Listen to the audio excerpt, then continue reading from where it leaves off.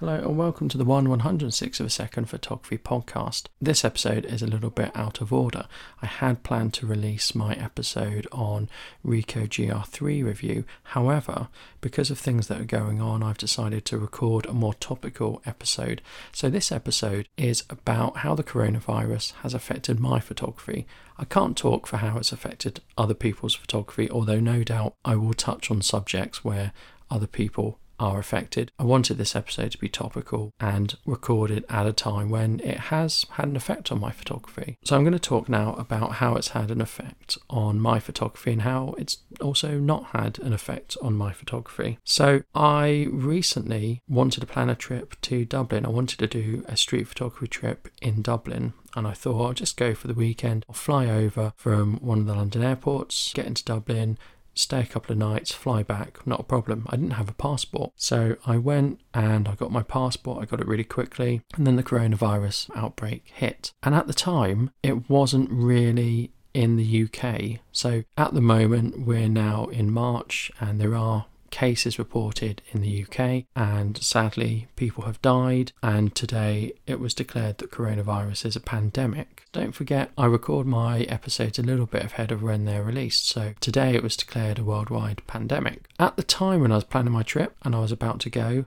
it was very much countries were in the containment phase. I ended up not going, not because I was worried about things. Well, I was worried about things. Let me explain that. At the time, anyone who was travelling from countries that had had a coronavirus outbreak, places like China and various other places, you had to self-isolate for 2 weeks or you were kept in quarantine. This was around the time when all the cruise ships couldn't dock anywhere. So I was thinking I could go on my trip to Dublin and probably everything will be fine, but I could find when I'm coming back I get stuck for 2 weeks, and that sort of made a weekend trip not worth it. So what I didn't want was to have to spend 2 weeks in isolation for just 1 or 2 days in Dublin. It didn't seem worth it to me, and I might get ill as well and I might give it to my family. So I decided I won't go. So I cancelled my trip. Now I would do trips within the UK because I wouldn't have that fear of being stuck and quarantined because I'm staying in the UK where I live.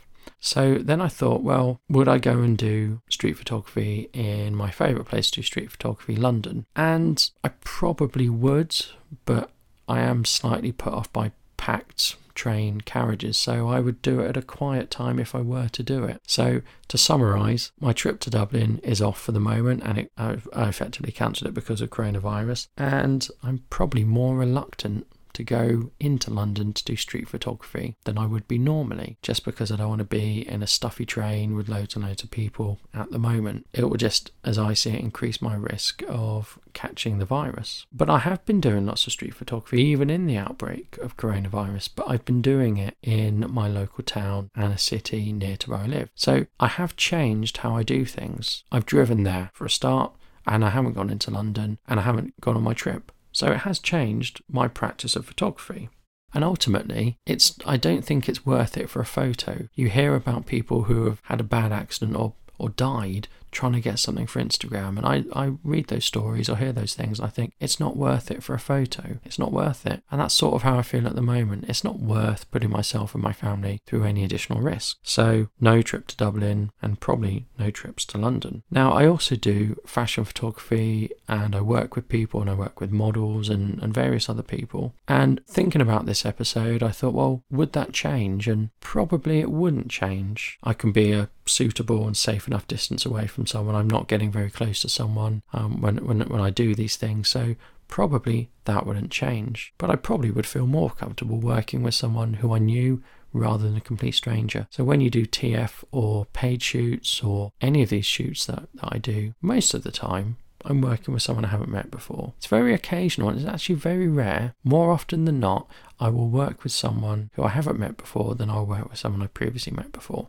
So that means I'm meeting a stranger who I've no idea and no way of gauging their health other than if they're very, very sick. So I probably wouldn't stop doing that, but I would probably have reservations, probably be more guarded while doing that, and probably more alert to and more sensitive to prevention of getting coronavirus. So those are me doing photography, but there are other things related to photography. So one of the things is there are photography shows, there are photography gatherings, much like music, sporting events. There are events that go on, and various sporting events have been cancelled, and the photography show has been cancelled. And I've got to say, I'm really not that bothered. I've been to the photography show, and I've been to another sort of show and event, and it's quite good to go if you're after getting gear or you're going to go to one of the workshops. And I don't want to sound arrogant when I say this, but at the moment I feel there's not much more I need to learn, and probably what I could learn or need to learn I could watch on YouTube. So sort of going to the photography show to get to look at gear and try it out, well, I'm not in the market for getting more gear because I've just traded up and got a new camera, so I'm not really looking for that. Getting things like looking at wedding albums and other things that a trade photographer would do, I'm not that interested in because I don't do it. And going to sort of talks and other things, again, it doesn't really grab me at the moment. And of course I could go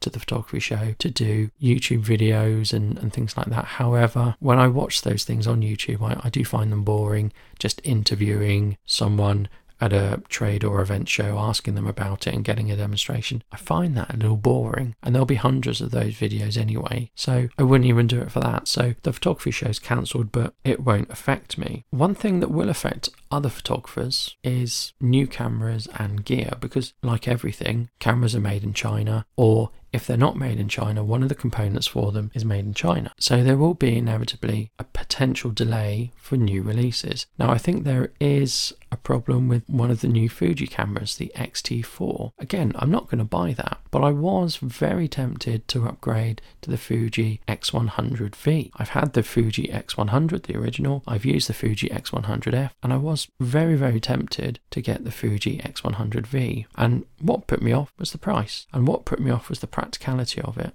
And in the end, I opted for the Ricoh GR3, and I think I've made the right decision. And in my head, this was a future episode about the differences between the X100V and the Ricoh GR3 and why I picked one over the other. But I'll probably save that for after, when the review of the Ricoh GR3 has come out, and I'll cover it in an episode after that. And while I'm not getting the X100V and I'm not getting the X-T4 and I'm not getting any new cameras at the moment, other photographers will be affected by this, and other consumer things will be affected by it. There will be delays. Probably not going to matter if you put on pre-order or if things have already landed in the UK or your country of residence, but that will certainly affect people. Interestingly, today, a small piece of gear that I bought, which is a Micro Four Thirds adapter, arrived, and I think that came from China. So things that are already in the system, they're going to be fine. Things that are being produced will obviously have a knock-on delay. So where does that leave us? Should we change our behaviour because of the coronavirus? Well, yes, I think we should. I think society should change their behaviour, but also I think society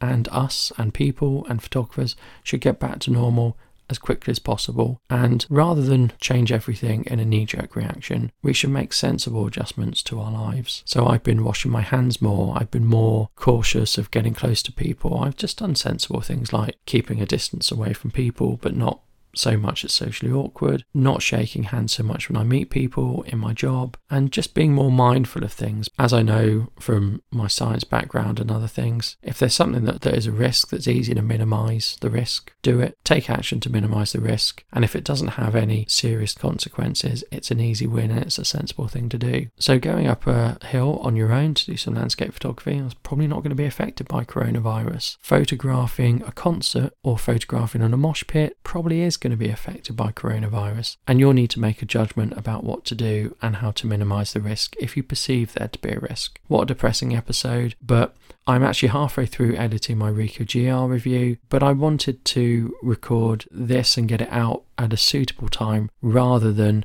it come out 3 or 4 weeks later when things have changed. So I hope you don't mind me changing things up, and I do apologise if I've depressed you with this podcast episode. If you can, please leave a review of the podcast on iTunes. It would really help the show out. Thank you. Goodbye.